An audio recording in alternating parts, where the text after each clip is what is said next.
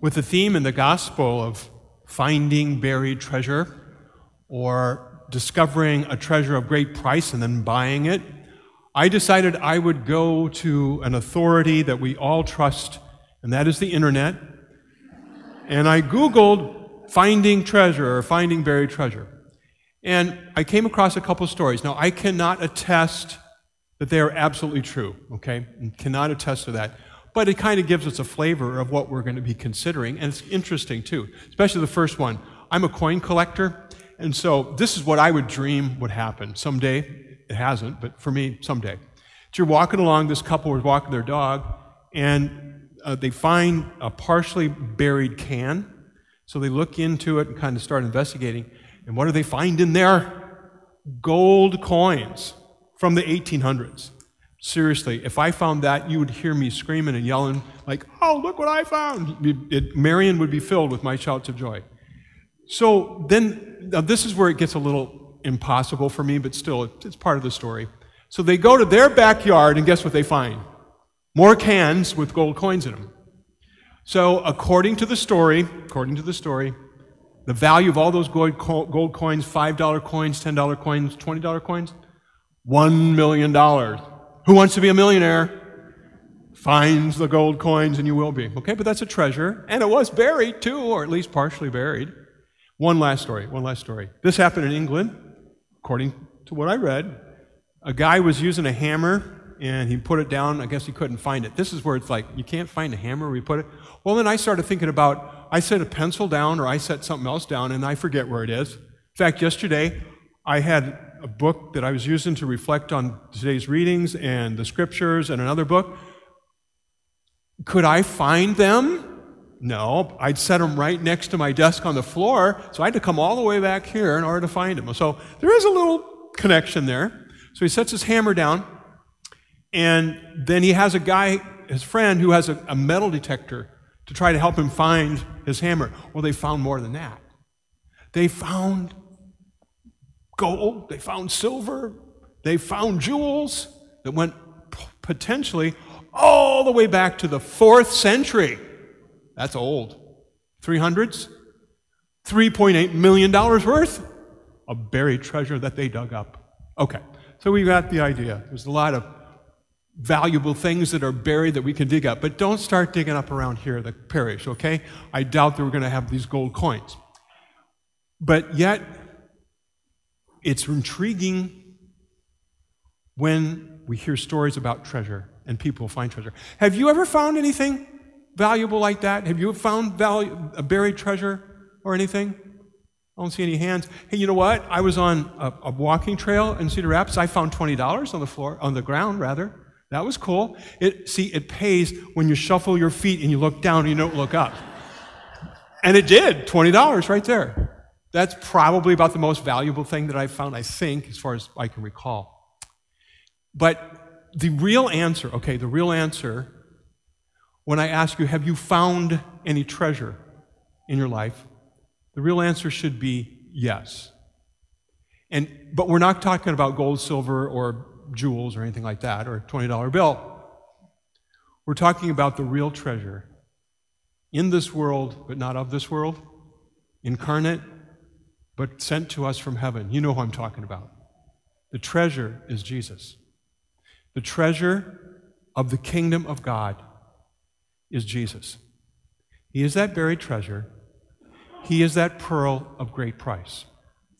And what Jesus is teaching us, lots of stuff, but I'll just accentuate a couple things, is the pursuit of that treasure, and he teaches us about finding that treasure.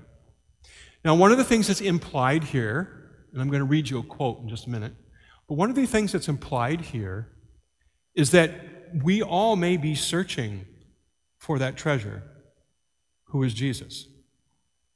That we may not all automatically find him as the treasure in our lives.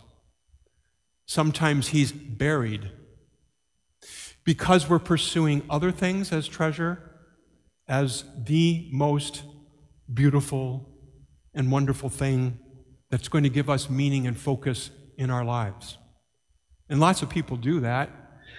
we might go through phases in our lives where we're pursuing things or whatever that we think is going to give us everything we need and focus our lives, etc., and it really doesn't. It's power, possession, prestige, pleasure, all that we've talked about many times before. So we might find ourselves searching for a while. Now, there's a friend of mine, and you know of him too. His name is St. Augustine. And Augustine was a really smart guy, very learned, but he also liked to sow his wild oats. And he did lots of things, lots of indescribable things, we'll say, in terms of this homily. And his mother was pursuing him all along.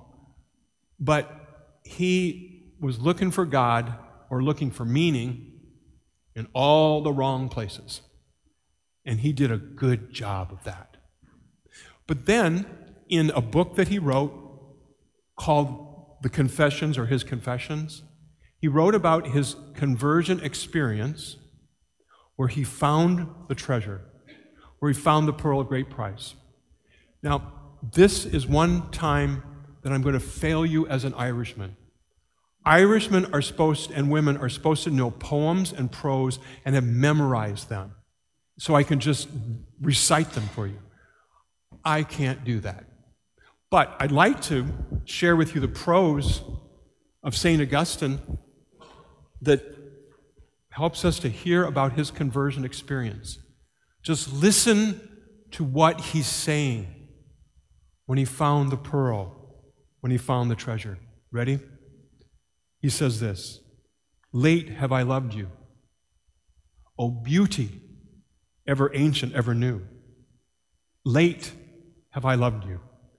And see, you were within, and I was in the external world, and sought you there.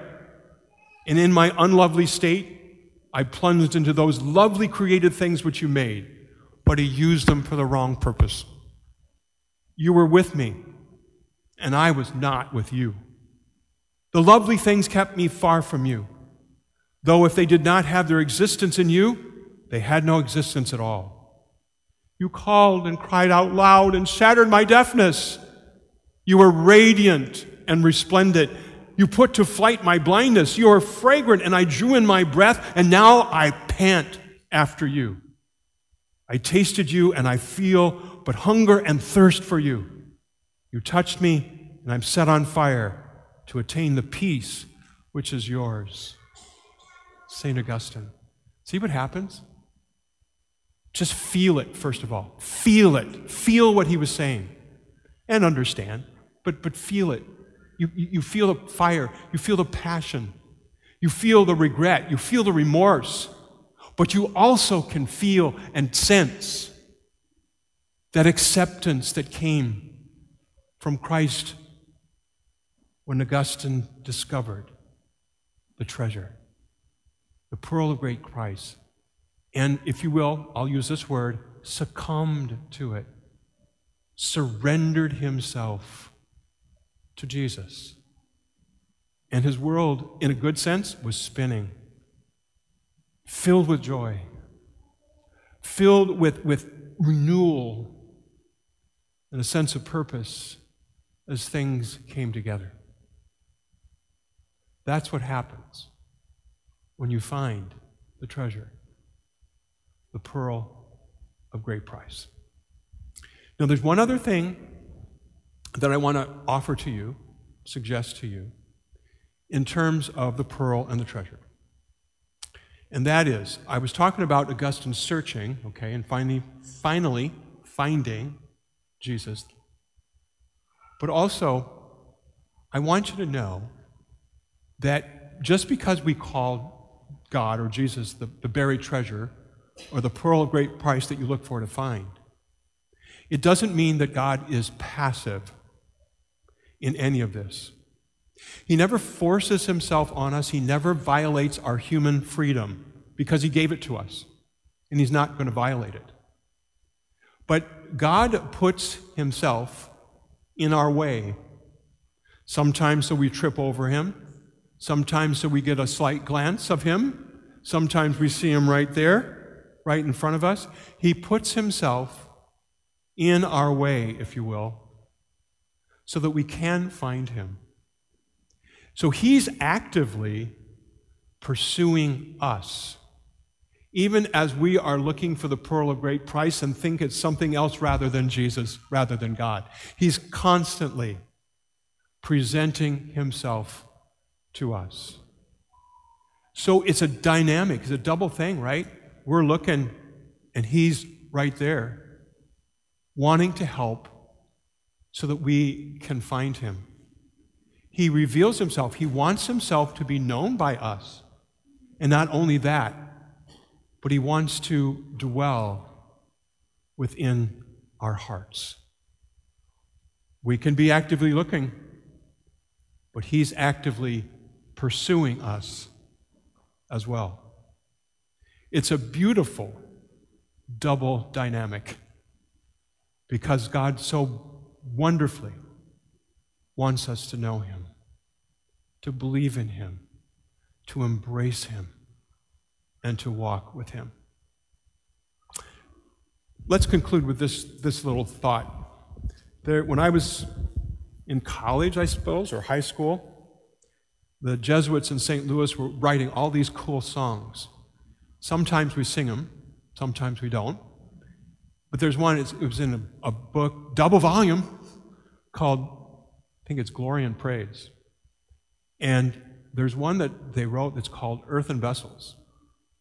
And it was inspired by St. Paul when he wrote this. We hold a treasure, now this is the Jesuits kind of taking a little liberty with the scripture. We hold the treasure, not made of gold, in earthen vessels, that means you and me, human beings, in earthen vessels, wealth untold.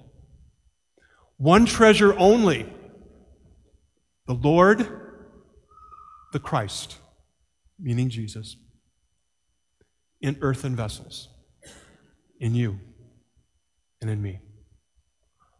Never forget that song because of what it says. God wants to dwell here in the center and core of who you are and what you're about and how you act and how you think. He wants to be here.